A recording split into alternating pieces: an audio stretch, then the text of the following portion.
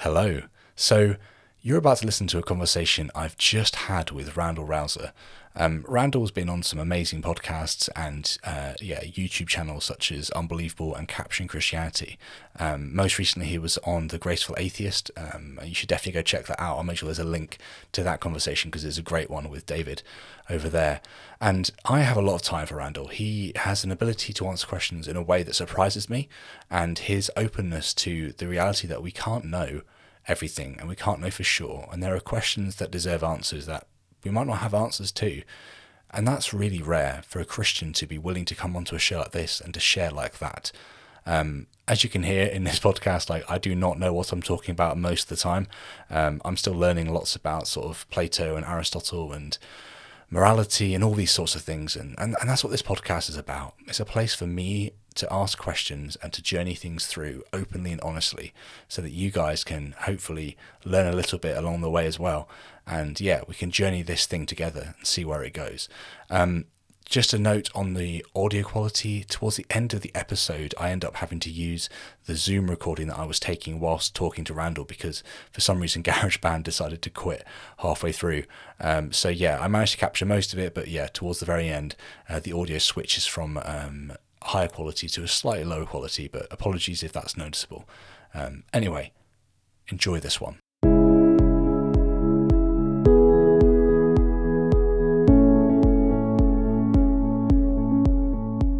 Welcome to When Belief Dies, a podcast honestly reflecting on faith, religion, and life. This podcast is all about listening. We want people to share their reasons for faith or their reasons for non-belief so that we can better understand what has or has not convinced somebody of the claims that different religions profess. This is a journey, it's not a destination. And I'm really excited to have you listening with us each week as we delve into different viewpoints from different parts of the world to try and uncover the truth. Enjoy the episode.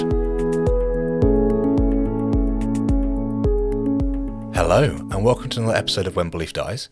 My name's Sam, and today I'm joined by Randall Rouser. Randall, it's great to have you on the podcast. Great to be with you, Sam. So I've read a few of your books, and when I was a Christian, I ran an apologetics book club, and we read the one about the scuba diving. It says scuba diver and Swedish atheist. I forget the title precisely. Right. But found that a really interesting take on sort of how a atheist would be in a coffee shop, potentially reading The God Delusion or something, and how a Christian could come in and kind of have an open and honest dialogue with that person about the doubts that they held about faith or religion or whatever you want to say. And from that, I just got a real sense that you were someone who was willing to engage with both sides honestly and to reflect upon those positions essentially. And I just thought it'd be really cool to kind of just hear for the first little bit, a bit about your story, a bit about kind of why you believe in God and kind of what got you to the point of having these sorts of dialogues almost in your head, but also on paper. It's a really fascinating exchange. Yeah. Well, of course, the downside is the book wasn't good enough to keep you from your change in belief. But I'm glad to hear that it was good enough to warrant an invite. So in terms of my own story, I mean, that's would bring me, actually I wrote a whole book about that called What's So Confusing About Grace. So I was raised in a Christian home, and my parents come from a conversionist tradition where it's sort of, you need to know the day you were saved in order to be saved. So they wanted to get me to make a personal commitment, which I did when I was about 5 years old. But then I, grew up, had a lot of interest in apologetics, but I would sort of call it a fundagelical upbringing, where there's elements of fundamentalism and evangelicalism. And so among those things would be very dispensational, which means you sort of believe a particular interpretation of the book of Revelation and some other biblical prophecy text. You kind of have an imminent expectation of the end of the world, and it's very pessimistic. It's going to be all kind of fire and brimstone, but you look for a secret rapture that will save you from all that. So I lived with that imminent expectation, very much anti-evolution. This is back in the 80s, early 90s still, maybe. And then I went to university in 93, and just, pardon the pun, but evolution, a slow evolution of my own beliefs. And so one after another, I began to rethink them.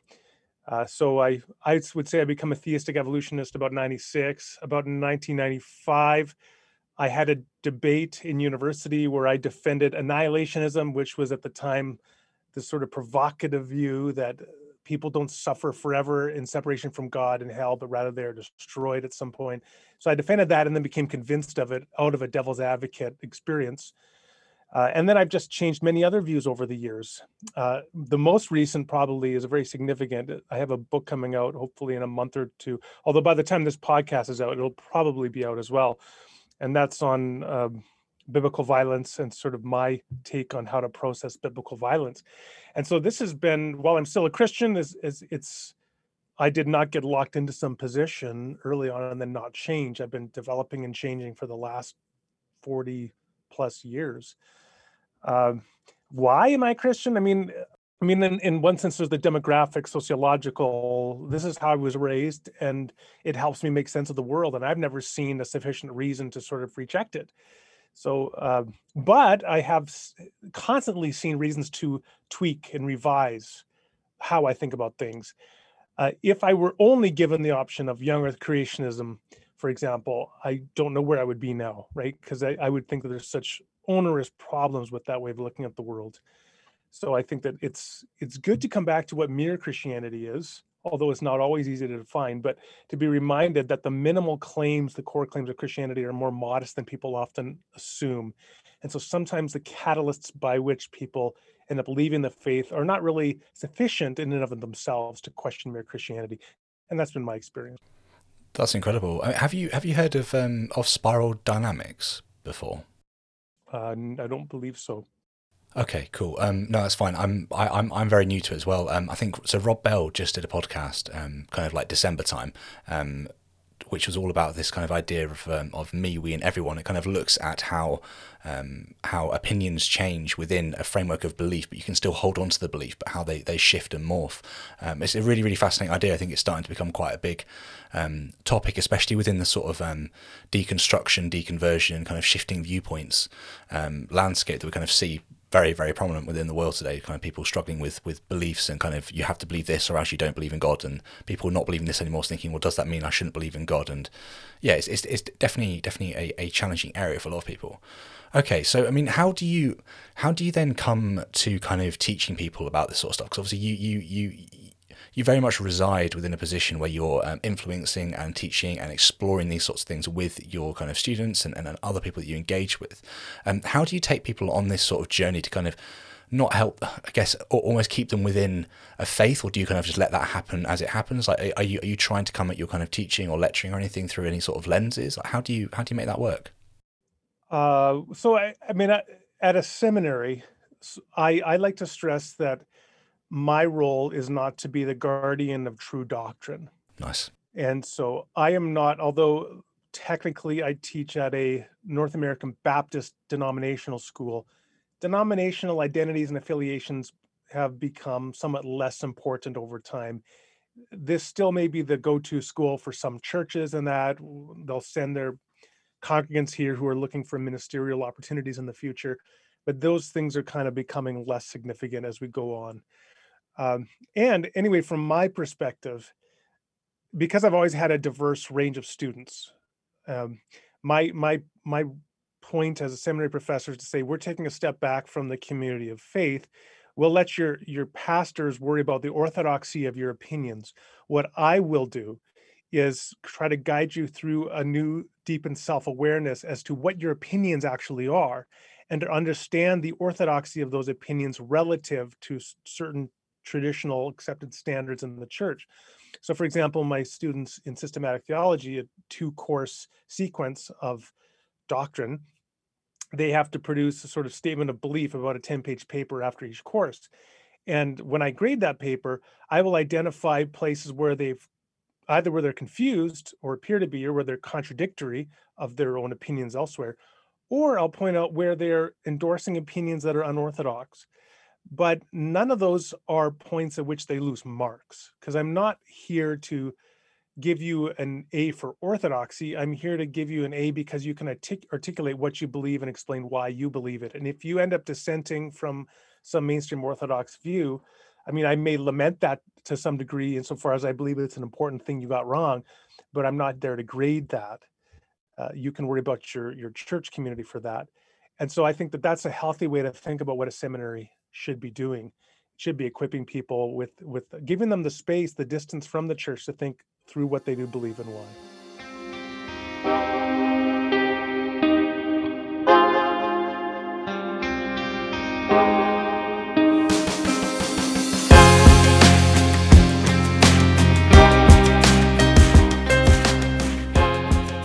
That's really helpful. I know. So I went to Bible college. Did 3 years at a Assemblies of God Pentecostal Bible College here in the UK. I really enjoyed it. It was like an amazing experience.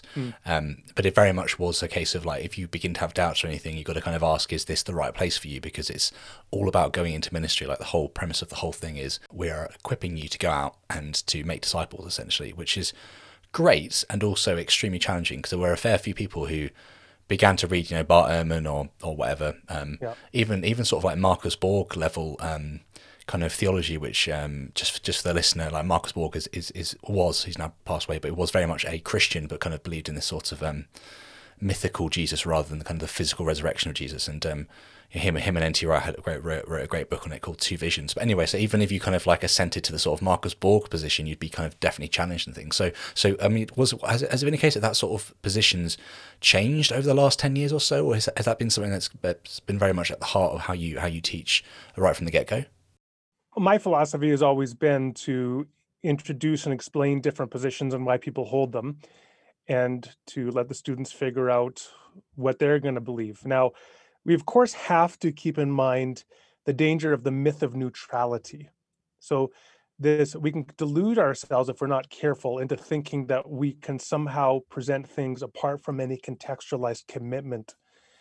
And I'm thinking here of a kind of well-known book that was written about close to 50 years ago now called Decide for Yourself by Gordon Clark. So he was a Baptist theologian, and so he lays out this book where he's going to guide the reader to figure out what they believe on all these doctrines, ranging from revelation and doctrine of God through creation, fall, redemption, and so on. But then he's the one who's in each chapter, he selects, these are the relevant biblical texts you should be looking at, and these are the questions you should ask, and now figure it out for yourself. And of course, that's not a neutral position because he's already decided what are the categories, he's decided what are the questions, what are the texts to look at.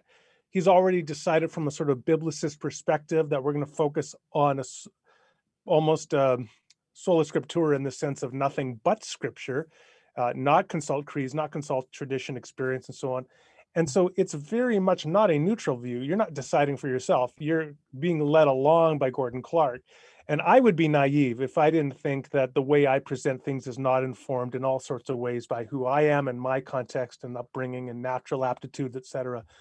So you hold those things in tension. You try to be aware of it to the extent you are, but nonetheless, I do and have always been committed to a pedagogy, a philosophy of teaching where I try to bring the student to develop their own convictions rather than just adopt mine. And I love students criticizing my views in papers if they do it well.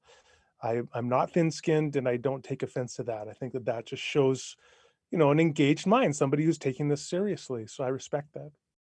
Yeah, absolutely. And that seems to be such a passion of yours and something that I admire very much as well when you see somebody who's able to go, okay, what I believe you're saying, it's almost like still manning, right? It's basically saying, I think this is what you're saying, and I'm going to try to explain why this is wrong after presenting your view in the best light that I can to make sure it's really clear that we're talking about the same thing. And it's something that it's definitely been missing from conversations. I think very much within the last few years, like this whole still manning and straw manning thing's become a bit more well known, which has been really helpful. But especially going back 5 years ago from certain debates and stuff, you definitely see a lot of people presenting things in a very you just believe in this, so I'm going to kind of rip this apart, but actually it's got nothing to do with what you're actually talking about. It's almost like a red herring or something that doesn't quite fit in. Okay, that's really interesting. And I feel like I should push this a little bit more, so let's just see what this goes. But it'd be really interesting to kind of get your take then. So if someone was to read something like, I don't know, Misquoting Jesus by Bart Ehrman or something like that, and begin to kind of have these kind of deep-rooted questions about the New Testament and the authority of it and how it was written, when it was written, who actually wrote the words and what do they mean and stuff, how do you begin to to help students or even people that come to you on like a more pastoral, personal level to begin to. So you use my own example, and you can kind of explain it from that. So I would very much believe that the Bible was the literal word of God, and then as I began to see that there could be scribal errors, and we can't know for certain that this book was written by who claims to have written it, and or these books or whatever, and it slowly kind of unwound itself to the point where I was like, this it doesn't seem to be a firm enough foundation for me to believe in the resurrection. When that happened, obviously it all fell apart. I've been on this journey of kind of discovery of actually trying to work out what I can and can't know about the Bible. So if someone kind of is beginning that journey, like how do you kind of talk to them about these sorts of challenges that are very clear these days within the academic world around the New Testament? Well, so several things. First of all, we always have to go back to assumptions. So if we're going to say the Bible is the literal word of God, we need to push a pause on that and say, what do we mean by that? What does it mean to say the Bible is the literal word of God? And I think very often people start off on a slippery slope of questioning that leads to apostasy, to use an old term, or deconversion, because they've started off with a particularly problematic definition of a concept like that. So, for example, if people have concepts that they assume it excludes human authorial errancy. So in other words, the human author speaking out of the human voice and human intention of that author cannot say anything that is errant, mistaken within the work, because then it would not be part of, that would falsify the claim that it is God's word. And sometimes you'll actually get people arguing this, I think, very simple-minded way. I don't want to sound condescending here, but it really is this idea that, well, if it's false and God included it in his Bible, he's lying, and God cannot lie. Therefore, you cannot have any errors in the human authorial voice. I think this is just deeply mistaken and wrong. And I certainly talk a fair bit about that in my upcoming book. So we do have to get back to definitions as to what things mean. And I think once you do that, then you can maybe prevent someone from starting off on that trajectory. Now, the other part, though, you raised and you referred to Bart Ehrman. I mean, I have a lot of criticisms of Ehrman. I think he's done a lot of great stuff, of course, but he's got a lot of sort of polemically, I think, misleading things he says as well. For example, when he talks about there are more variant readings between the documents we have, the early manuscripts of the New Testament, than there are words in the New Testament. Well, sure, that's a manifestation of the fact that we have 20,000 Greek and Latin manuscripts, and you're going to get variant readings between them. But by that reasoning, if you had 5 manuscripts, then you'd be in better shape because you'd have fewer variant readings between them. I mean, it's just a completely misleading way of thinking about things. So that what is actually a textual richness in the tradition, Ehrman turns it on its ear into something negative and bad. And I think that is disingenuous. There's a nice book that rebuts him in that popular book called Misquoting Scripture, for people who are interested in that. But I do take Bart Ehrman's bigger point. And the bigger point there is that these are conversations often that are being had in seminaries that are not filtering down to the laity in the pew. And I don't think that you do anybody favors when you do that, because then you set them up for crises of faith when they suddenly hear and learn about things that they had no clue about. So if you know that they assume that Moses wrote the Torah, or that there must have been a global flood, and you never raise that as an issue, you say, oh, I'm just not going to go there. Well, then what happens when they encounter that by reading an article in Time magazine, and that raises all these questions? It just makes the clergy look dishonest at that point, particularly if they knew all along that Moses didn't write the Torah and there wasn't a global flood. So I think we do have to be working as church leaders toward having honest conversations with congregants, and otherwise you're setting them up potentially for an unnecessary crisis of faith.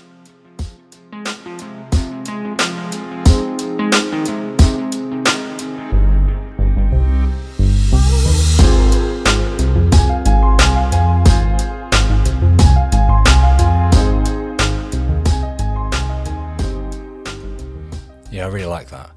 And I guess there's 2 ways I want to take this. We'll just start with one and see where it goes.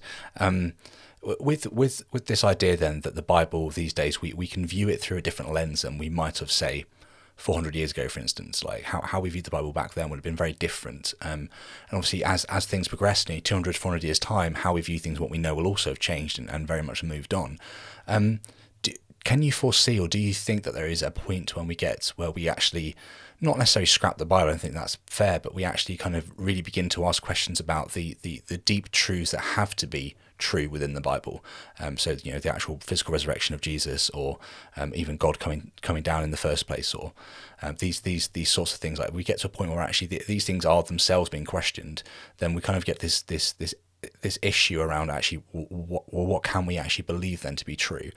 So obviously, so kind of just recapping, 400 years ago we obviously believed very much that Moses would have literally walked out of Egypt, and we wouldn't have been able to count the number of Israelites that were with him. And now we know it taken them something like 7 days to cross the Jordan if they went exactly the way they went, and all this sort of stuff. So we kind of know from like just sheer maths that these things don't quite make sense.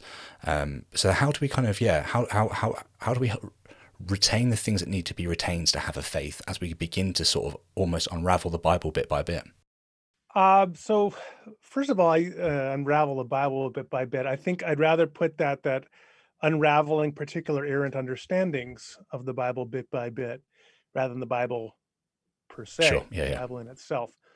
I think one thing that we should do is, so like, people often think, and there's a lot of truth in this, but that there is a sort of this pre-critical stage, and then you have the critical stage that begins with the rise of historical biblical criticism.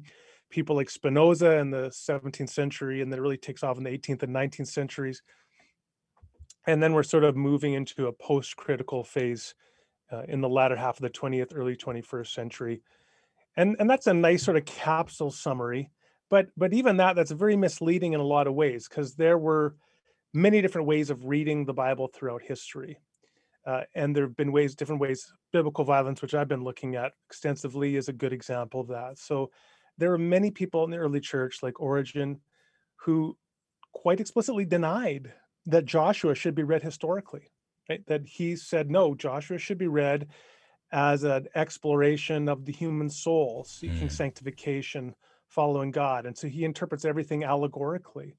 And he does so in large part because he's driven by a recognition that there's a fundamentally irreconcilable nature of the violence of the text and the call of Christian discipleship to love God and neighbor. And there are many other Christians like that. In fact, Origen's reading was so influential that it really precluded Christians en masse from appealing to Joshua to justify the medieval Crusades. The Crusades, rather, were justified typically with respect to appealing to Maccabees rather than to Joshua. And so it's just a reminder that there is actually diversity, even in the so-called pre-critical phase, over how the Bible should be interpreted. Augustine's famous quote-unquote literal commentary on Genesis is another obvious example where he gives all sorts of options, including allegorical ones, to interpret Genesis chapter 1. So we do have those resources in the history of the church. That's the first thing I would say.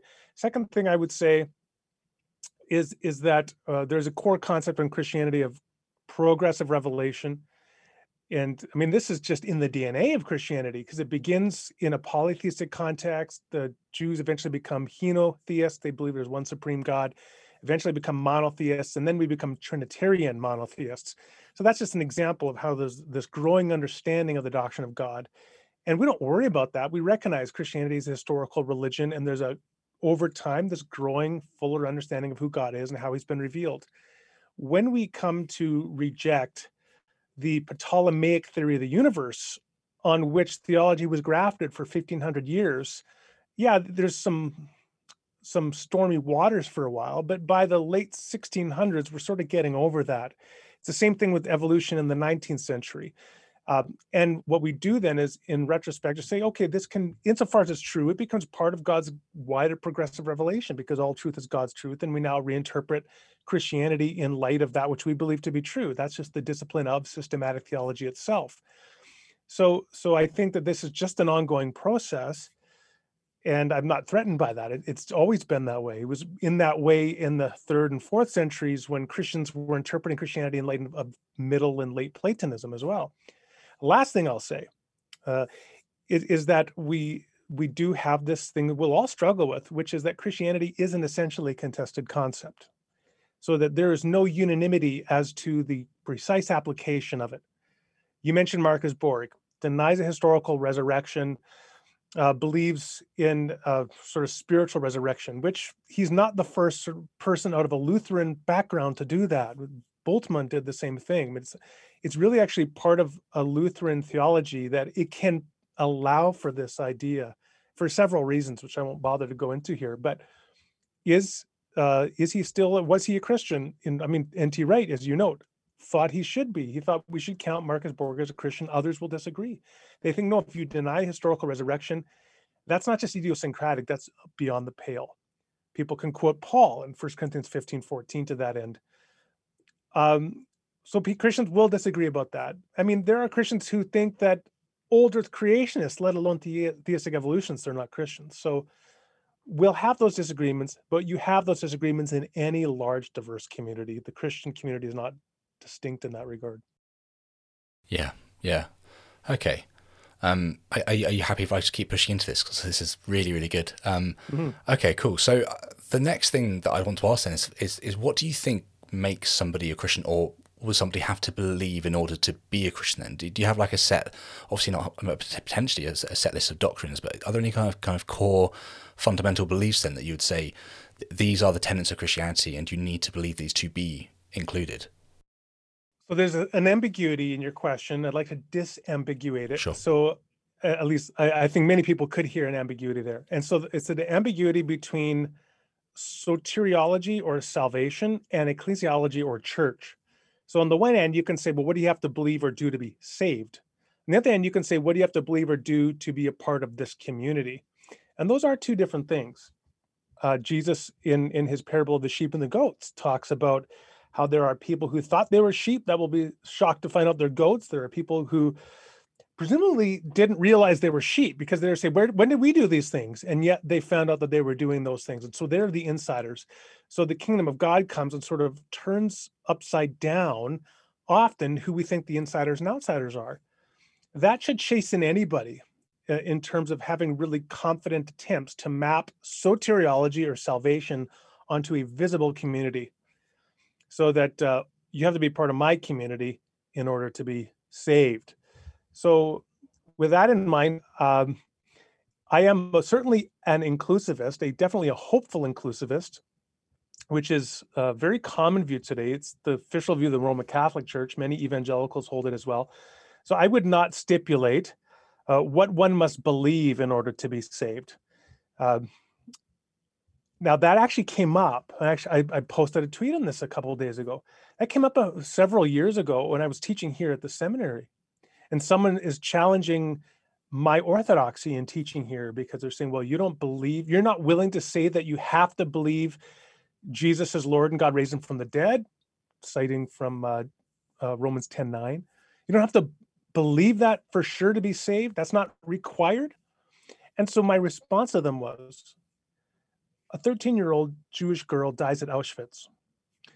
Are you saying in order to teach at this seminary, I have to be committed to the position that she's in hell because she didn't pray a Christian sinner's prayer? I think that's extraordinarily presumptuous. So I don't presume to make judgments about what is required in terms of salvation. In terms of ecclesiology is a different matter, and that will depend upon the Christian community that you are a part of. So we generally distinguish between dogma, like essential identifying hallmarks, and then non-dogmatic doctrinal commitments that are distinctive for particular traditions. So if you want to be a Baptist and you want to be a full member, well, you can't be infant baptized and refuse to be water baptized as an adult in most Baptist churches. It's not a dogma, but it is essential for participation in that community. If you want to be a Catholic, you got to accept the dogmas, let's say, of Mary. But a Catholic is not going to say you have to believe in the assumption of Mary in order to be a Christian. So we do have those distinctions. Above and beyond that, I'll just say one more thing. And you can feel free to just press in on any point you want. But we have the distinction between doctrine, right doctrine, and between right practice. And I like to give people this scenario.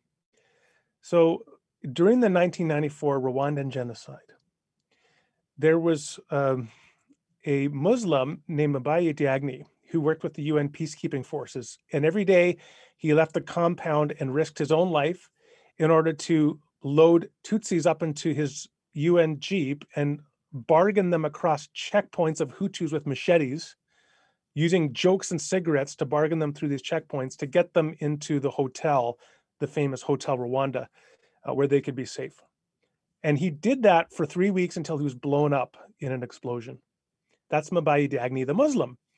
And then you have Elizaphan Nkotarama, who was an Adventist Christian pastor. And he led, like when his Tutsi congregant, he was Hutu, when his Tutsi congregants contacted him secretly saying, "We are hiding here in this complex, please come and help us." Instead, he sent in Hutu militias and they massacred several thousand people. If you have the choice to stand before the throne of God with the life and legacy of the Muslim who acted rightly or the Christian who acted heinously, which do you choose? And I've asked Christians that for more than 10 years. I've never had anybody say, I had people refuse to answer, never had anybody say they'd go with the genocidaire who had good Christian theology. So I'll just throw that out there.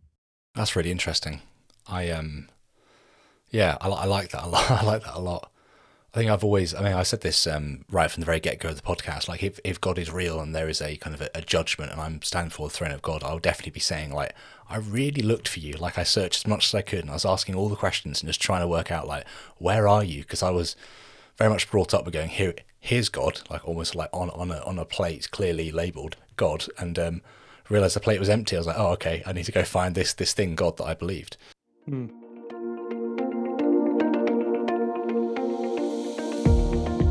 Hey, I want to take a minute of your time to talk about supporting When Belief Dies. This will always be an advertisement-free podcast, and for that reason, I hope you will be willing to share this episode with your friends and family. Subscribe to the podcast in your favourite podcast app and check us out over on YouTube. Finally, I want to ask you to consider supporting the show financially. You can support the show on Patreon with a monthly gift or a one-off donation via PayPal. Everything that you give goes directly towards running and improving the blog and podcast. Take a look in the description for all the links, and thank you for supporting the show. Right, let's get back to this week's episode.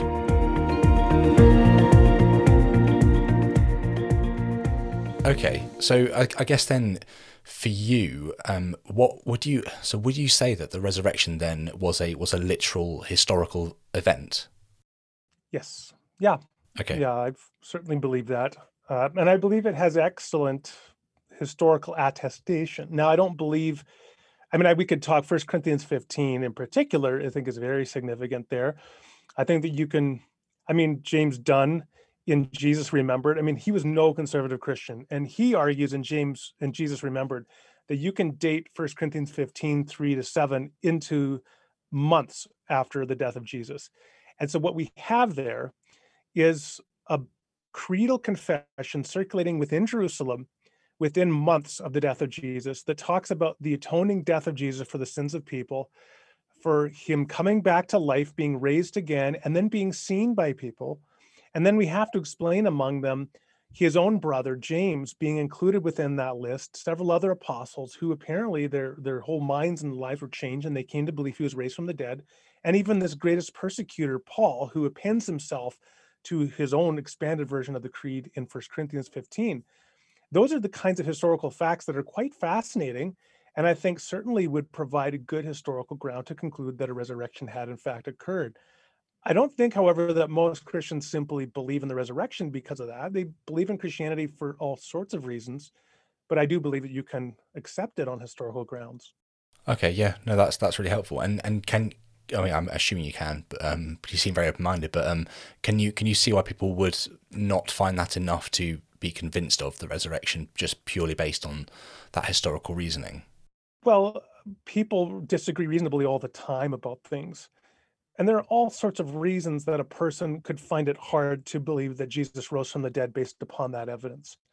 They may believe, for example, that they have independent evidence to question the existence of God, or to question whether miracles are possible, or to believe that the amount and distribution of evil in the world makes it unreasonable to believe there's a God. There could be all sorts of reasons. Now, Christians often, of course, and not just Christians, we all tend to do this, they would often impute the character of people that disagreed with them. And so it's very easy to say, the reason you disagree with me is because you just don't want to accept the facts. You're sinfully obstinate or something like that. And that is a possibility, right? All of us, we can have our biases and we can be unreasonable.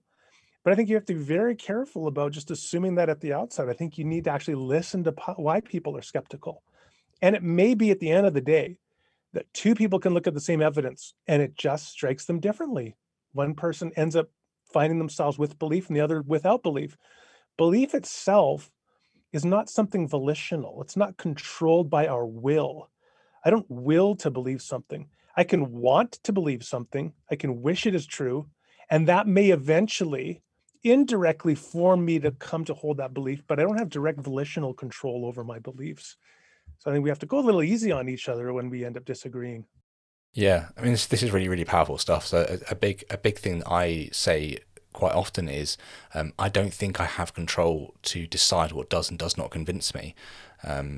I just don't, like, I would love to believe that Jesus is real and the resurrection is true and these sorts of things, but the things that I've come up against in my head and in my journey and just, personal experience and historical reasons and all sorts have brought me to a place where I don't believe it currently. It doesn't mean I'm not looking and searching and asking questions and stuff, but and then it's kind of, I mean, I'm not saying you're saying this, but there's a massive sway of Christians who would say, if you do not believe in the resurrection, even metaphorically, then you've got some serious issues and you are not going to be, you aren't included with us. Like there might be like this big group of Christians that might have Protestants and Catholics and all sorts of different sorts of Christians within this group, but actually because you don't believe these core tenets, you aren't in. And it's this real hard message that a lot of people that listen to this podcast and I speak to have been extraordinarily hurt because they have come to a realization that they don't believe and they've had nowhere to turn at all. And they've gone through this journey where they've literally gone, I am up the creek without a paddle and I've got no way of actually kind of navigating here. I'm just lost and I'm just going to try. And they've actually, I think this is where a lot of this sort of negative rhetoric comes from online, especially from atheists and ex-believers, because an easy defense is a negative offense quite often. Like we will negatively throw out words and throw out phrases and criticisms upon Christianity because of how we've been attacked. So we can just pretend we're okay and throw something out. We can feel much better much more quickly. So it's really interesting to kind of hear you talking like this, because I honestly don't think there are many people who have these sorts of thoughts out there. I mean, do you have different sort of experience than Christianity these days? It depends what kind of Christian community one finds. There are many churches, I think, that are very welcoming of questioning. I mean, for example, like there's certain mainline church traditions that they are not threatened to questioning. They're much more familiar with it. So evangelicals, there's been a spate of books among evangelicals in the last years about doubt is okay and questioning is okay and faith doesn't have to be quote unquote certain. Those are not new discoveries for many other Christians. So, for example, there's a mainline equivalent curriculum. By mainline, I mean like Presbyterian or Methodist, more liberal churches in theological orientation, Episcopalian, maybe in North America, equivalent of Anglican. And so those churches, they've had their equivalent of the Alpha Course for years. This one equivalent is called Living the Questions, which sort of embodies this idea that they're not afraid of having questions. So I think every tradition has strengths and weaknesses. Now, the Living the Questions tradition, sometimes the weakness is that nobody ever lands anywhere. I mean, sometimes you do have to land somewhere. But that certainly is a nice counterbalance to some of the more conservative views that you have to have everything kind of nailed down. So, I was going to say something else, but it escapes me. No, it's cool. It's really helpful. The same. I think there's this strange fascination that I have with asking questions and delving into these sorts of conversations, and more often than not, you kind of feel like that you hit a brick wall very quickly with somebody because you're trying to ask them, kind of like how do you kind of account for people like me or who've been on similar journeys who have, like I was literally leading, definitely involved with leadership within a church when I started having my problems, and obviously had to step down from that and kind of went through this whole process of deconstructing to the point where I am now, which I'd call myself an agnostic or potentially an agnostic atheist, depending on how you spin it.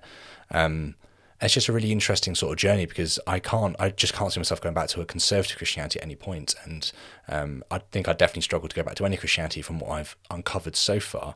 But I think there are so many really interesting areas that could open up new doors that I've not thought about before. So I mean, a big one I mention quite often on this show is the essentially the argument C.S. Lewis has in his book Miracles, the argument from reason, essentially. How do you view sort of those sorts of kind of like philosophical arguments as well as potentially logic? Do you think they have quite a good sway within convincing people? So the language often historically is theistic proof. And so the idea of a theistic proof would be an argument which is logically valid, probably deductive, and has premises that no rational person could deny. And if you want a theistic proof that meets that standard, you'll be disappointed. So I think people sort of set themselves up for failure when they think we have to look for theistic proofs of that kind. But there are all sorts of theistic evidences or arguments that I think are of some weight and will persuade some people and not others. I think various arguments from reason, as you've referred to, are among those that are quite compelling. So the problem, of course, is that in a naturalistic universe, if we are evolved with cognitive faculties that are aimed at survival rather than production of true beliefs, then we undermine our ground to have any confident knowledge. The problem there, and this is of course what the naturalist will reply, is that we have a good reason to assume that more likely than not, all things being equal, more adaptive beliefs will tend to be true. And the whole question is whether we have grounds to accept that. And one of the counterbalances to that, or the rebuttals, is but we can think of all sorts of scenarios in which false beliefs are adaptive. So for example, if I'm out with a friend and then I'm coming home at night and I think that I'm the toughest guy in the neighborhood, but I'm really not, I'm a weakling. But because I think I'm the toughest guy, I kind of stride along like this, and I think I'm really tough. And because people see the vibes I'm giving off, the guy that was going to otherwise mug me doesn't mug me. Then what that means is that my false belief contributed to my survival. Or I might be going to the Toastmasters Club and I'm actually a very poor speaker. But because I have a false confidence in my abilities, I speak with more bravado and confidence than otherwise I would have. And I end up producing a better speech than I would have had I had a true belief about my capacities. And we can begin to give examples like that, where we show that, in fact, false beliefs can be sometimes, or maybe often, more adaptive than true beliefs. And what that leads us with in terms of a dilemma is that if our cognitive faculties were only designed to produce adaptive beliefs, you might say, okay, we don't have a ground to believe that they are thereby likely false. But you could say it's inscrutable, to use Plantinga's language here, so that we just don't know whether our beliefs are true or not. It's only if you believe that we were designed with cognitive faculties to produce largely true beliefs that we have a ground or reason to accept them as true. And so that's the argument. So, of course, there are rebuttals. And one of them is a theistic lies rebuttal, is to say, yeah, but if you're a theist, you don't know that God isn't lying to you for some greater purpose, and which is really Descartes' evil demon reheated. So these things go back and forth, and some people are persuaded by those arguments and some people are not. I think it's a good argument myself. I think that arguments from moral reason are even perhaps stronger. So the idea that we can grasp moral facts about the world. It's not clear to me what evolutionary advantage there is per se to accurately grasping moral facts through a moral perceptual ability. And yet it seems to me we clearly have a moral perceptual ability. We can just look at a state of affairs, someone being harmed, and see that it's wrong and know that it's wrong. We can look at another state of affairs of a person being helped or aided and see that it is morally a good thing. And it seems that this just shows that just as we sense perceive the world through our vision, we morally perceive the world through our moral perception. And it seems to me that those cognitive faculties are best explained in a theistic view.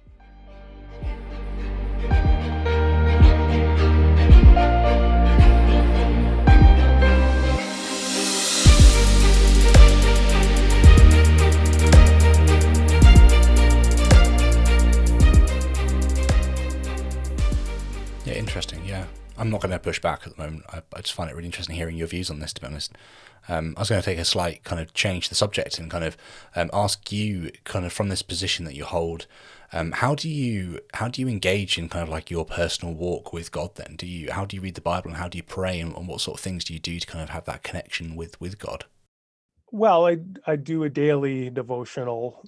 So my devotions have always been in the evenings rather than in the mornings. Just I was raised that way, that we did our evening family devotion. So I brought my daughter up in our family with doing an evening devotion, and I'll read the Bible, and I'll read usually some particular work to go along with that. I've recently been back into William Barclay, who's a wonderful mid 20th century English writer and popularizer of a contemporary of C.S. Lewis.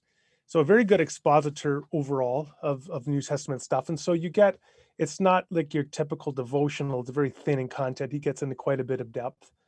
And so I've always been a more cerebral person. When it comes to church, I will sing and that, but I tend to prefer courses, although our church has a mix. I'm sorry, I prefer hymns rather than courses. Our church has a mix of that, but I've never been a very emotional person who enjoys the singing that much. I have been more cerebral. For me, thinking is as much a spiritual discipline and exercise as anything else. And I think sometimes as Christians, we have to be careful about sort of placing particular expectations. Say that to be a good Christian, you have to have X, Y, or Z.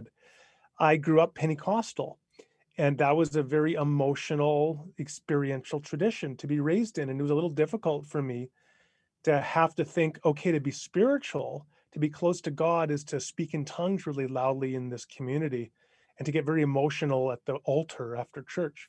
So I never quite fit in there, never spoke in tongues, that's for sure.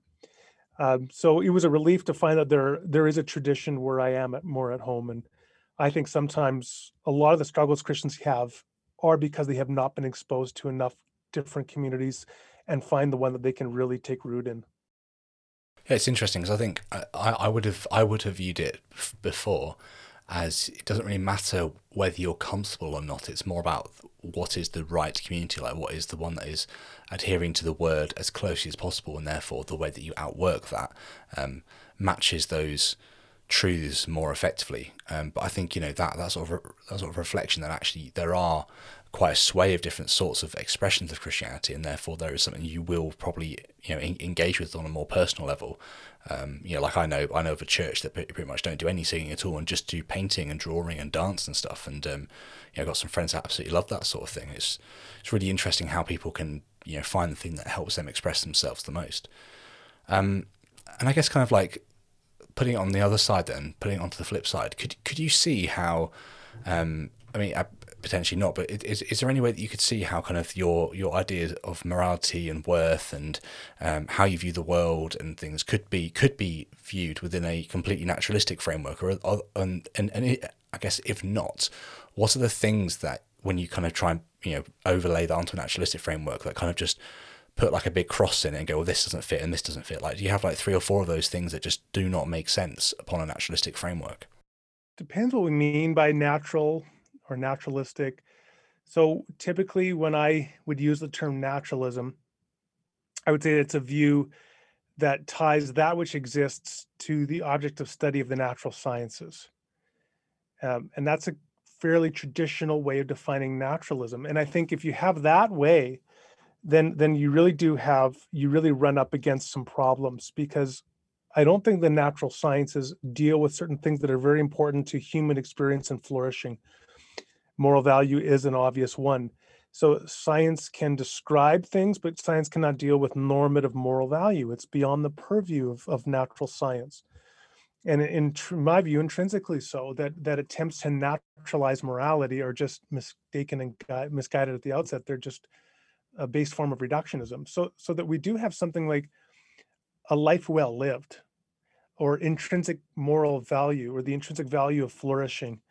And these are rich metaphysical concepts, and I don't think that you can sustain those in the thin soil of naturalism if it is simply describing reality in terms of that which is studied by natural sciences. You need to have something more.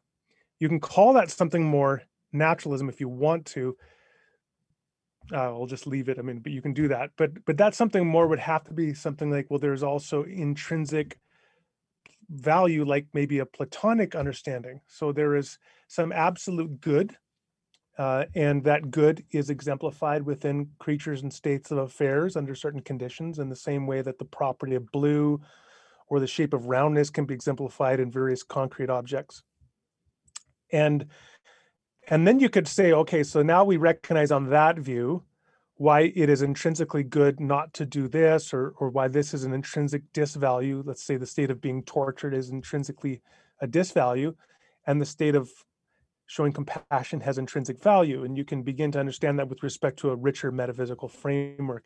But I don't think that you'll get that in naturalism in the way I defined it.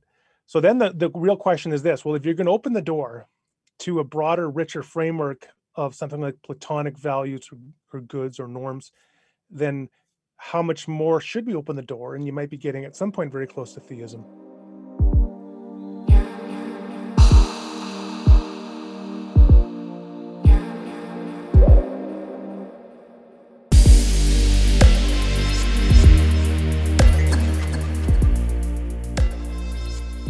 Yeah, that's interesting.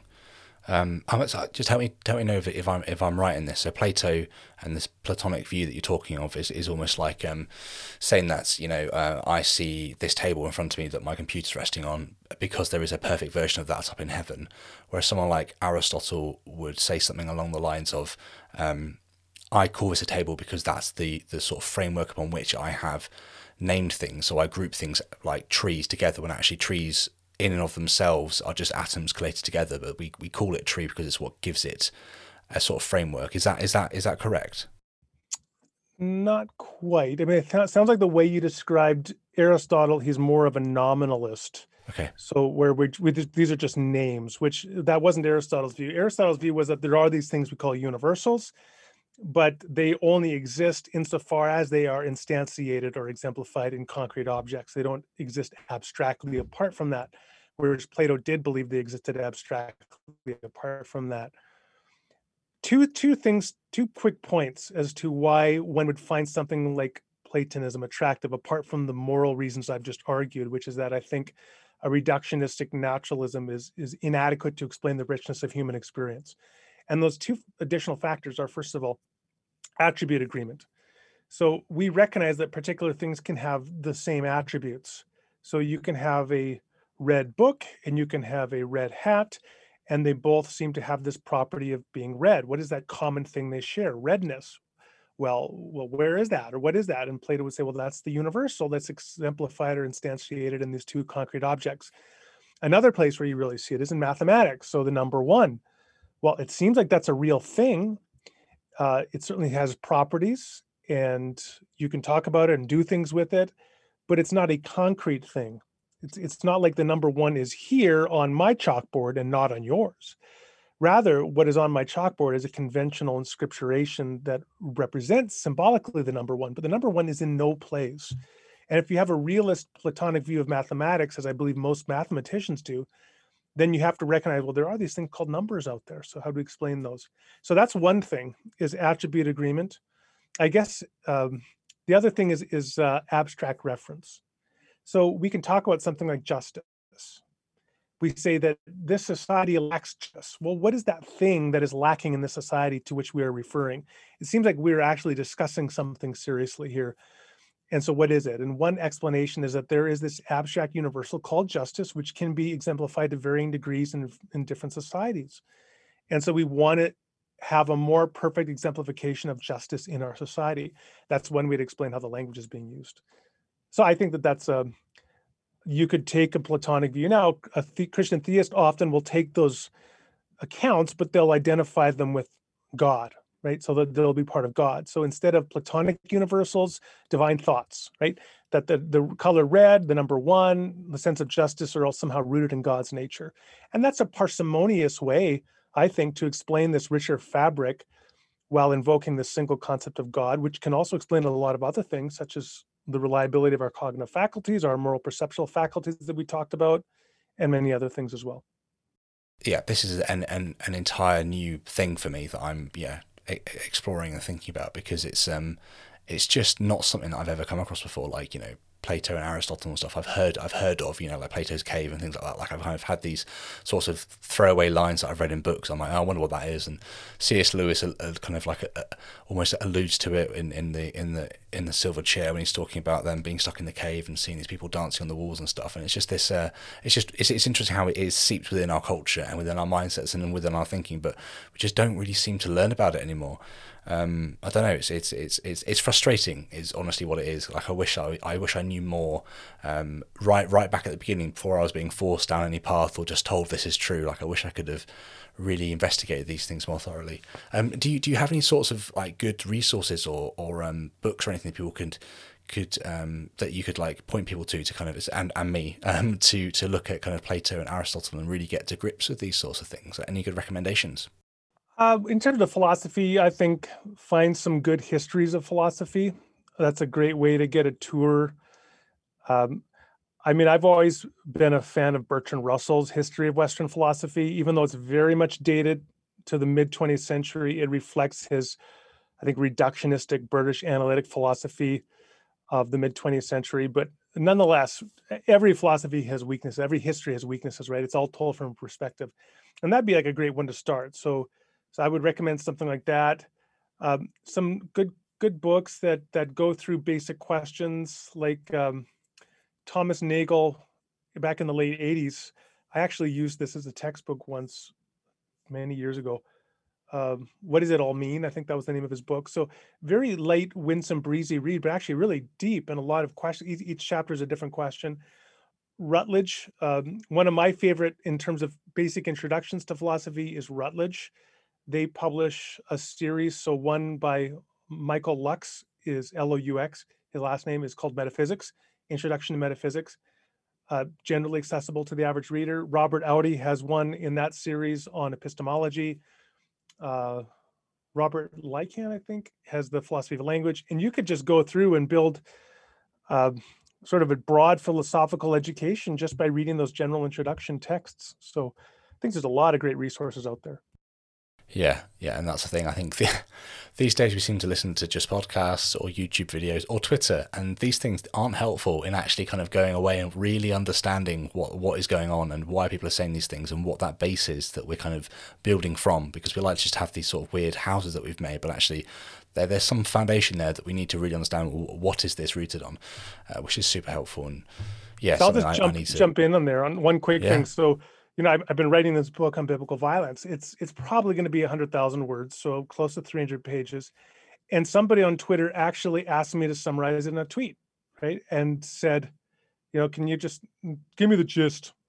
And I'm like, so you want me to summarize in like 280 characters? And says, no, you can, the book will be out in 2 months. He's like, oh, of course he wants to sell me his book. Like, what are you kidding me, man? It's like, I spent months working on this. Well, actually, 4 weeks at this point, but it'll be another month before I'm done. But I've spent 12 years thinking about it, and people just have this sense of entitlement that not only do they not want to pay for anything, but they want it packaged into 280 characters. I mean, I think this is crazy.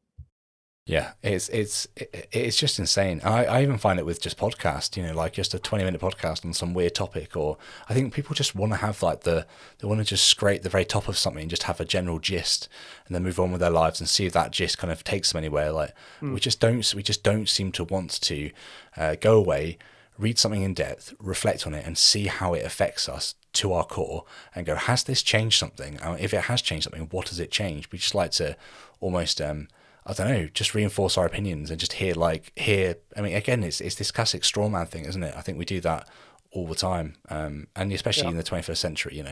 2021 seems to be a crazy year already, but we're still so interested in just having our own little snippets and snips of things here and there. It's bizarre. On the whole book front, right? So I saw you have a conversation with Dan Barker a little while ago, and I think you must have mentioned like 4 or 5 books you've written there. Like, how do you write and get through so many books? Like, how do you do it? Some people have gifts that I don't have. I will say this, that I watched a documentary yesterday on Netflix on speed cubers who are do the Rubik's Cube in competitions. And the one that they all want to win is the 3x3, which is the original Rubik's Cube. And the people that are doing it, they're finishing it in 6.5 seconds in competition. 6.5 seconds. And they have to learn like 300 algorithms, memorize them, and know them by muscle memory in order to hope to finish these things. And then they show these guys, like this one guy, he's like a savant. He's this amazing guy, a 17-year-old from America who's now the up-and-comer. And he won the 7x7, 6x6, 5x5, 4x4, but didn't win the 3x3. And he also won the one-handed competition. So you can also do it in one hand. I will never, I mean, should I live for eternity, I will never have those abilities, right? But I do have certain capacities and abilities. So some people will never be able to write a book, and certainly some people will never be able to write a book in 6 or 7 weeks. I do have certain abilities that other people don't have as well, but we all have strengths and weaknesses. Now, in terms of beyond that, I mean, thinking through, like taking notes all the time and thinking about it, part of the process then is taking the notes down. But I mean, I find I just kind of sit down, and when it's ready, I just go and I just write. Now, I do have to recognize that for every book that I finish, there's probably 7 or 8 books that I never finished. I literally, in the last week or two on my computer, I found a 31,000 word manuscript that I forgot I wrote. I could not recall having written that. So that's what that means then, is you got to be doing it all the time. But that's what those guys are with the Rubik's Cube. They always have a cube in their hands, even when they're just walking around and they're twisting it in their hand. So it's something you got to be committed to. You got to work at it, and then you get better at it. Yeah, lots and lots and lots of practice. I like it. I Yeah. like it a lot. Amazing. Okay. Well, I'm sure there's many questions that I could ask that I've forgotten to ask. But is there anything you want to kind of you want to chat through or mention before we kind of come to an end, Randall? Well, that's a huge question. We could talk about anything, but I mean, I would say that Sam, your whole enterprise here is certainly a great one. I like to see what you're doing here, that you're really lining up this is not a self-reference, by the way. You're really lining up some great guests. But I'm impressed with the people you've had on so far. I've listened to a couple of them. Very much enjoyed that. And I think that what you're modeling is irenic, dispassionate in a good sense, and thoughtful, engaged conversation about very important issues. And I would commend you for that. I think that that's just the way forward. When people say that, well, there are 2 things we don't talk about, which is religion and politics, I think that you show the opposite is true. In fact, we should be talking about religion. We should be talking about theology and theism, and we shouldn't be threatened by disagreement with one another. In fact, it's only when you begin to talk to other people that you realize they're not so scary after all, and that we can actually reasonably and charitably disagree with one another. So in your own little corner here of the podcast universe, I think you're doing some important stuff. Thanks, bro. I really appreciate that. It's a strange world, but yeah, I'm enjoying it, and I'm really finding that I'm changing through these conversations, and I hope it's helping at least a listener somewhere think things through a little bit more, which is the aim, after all. Definitely. Randall, before we come to a final close, then, like, how would people get in touch to you if they wanted to read something of yours? What would be the book out of the many that you've written that they could go away and read? Yeah, tell us about you for a minute. You can find me online at randallrauser.com. So RANDALRAUSER.com. And I've been blogging for 12 years or so, on Twitter as well. My most recent book, apart from the one I'm writing now, is Conversations with My Inner Atheist, which came out last year, which is a journey through 25 questions that I have with an inner voice of questioning and doubt. So it very much embodies the discipline of hard questioning of one's own beliefs. And one thing that I'll say at the beginning of that book that I point out is that there's this old saying in the law that when you're cross-examining a witness, you never ask a question if you don't already know the answer, because you don't want the trial to go sideways. Well, I say in this book, we set that wisdom aside. We ask questions even if we don't know how to answer them, because they are important questions. And that's true. Like I came to multiple questions in that book, not sure how I would address them, including questions like, what do you do with Torah, God's wonderful law where it includes violent retributive actions like stoning people to death, which you would consider a moral atrocity if you ever read about it occurring today. How do you process that? How do you process the fact that Mary was probably 13, maybe 12 years old when she gave birth to Jesus? There are several reasons why we have that as a reasonable inference. I mean, girls in Israel in the first century, on average, marrying about 13 young boys or young men, 18, so around there. So we would not think that's appropriate today. So how do you process that? And multiple other questions. So, I mean, I think that we should not be afraid to wrestle with hard questions. And if that ends up leading us down a track we did not anticipate, I think you know this very well. If it ends up leading you down a track you did not anticipate, well, you can't control that. But I think what you simply have to do is say, I'm going to seek the truth wherever I can find it, and let the truth will out overall. Amen. Completely agree. Amazing. It's been great to talk to you, Randall. So thank you so much for coming on the podcast. Thanks, Sam. It's been great.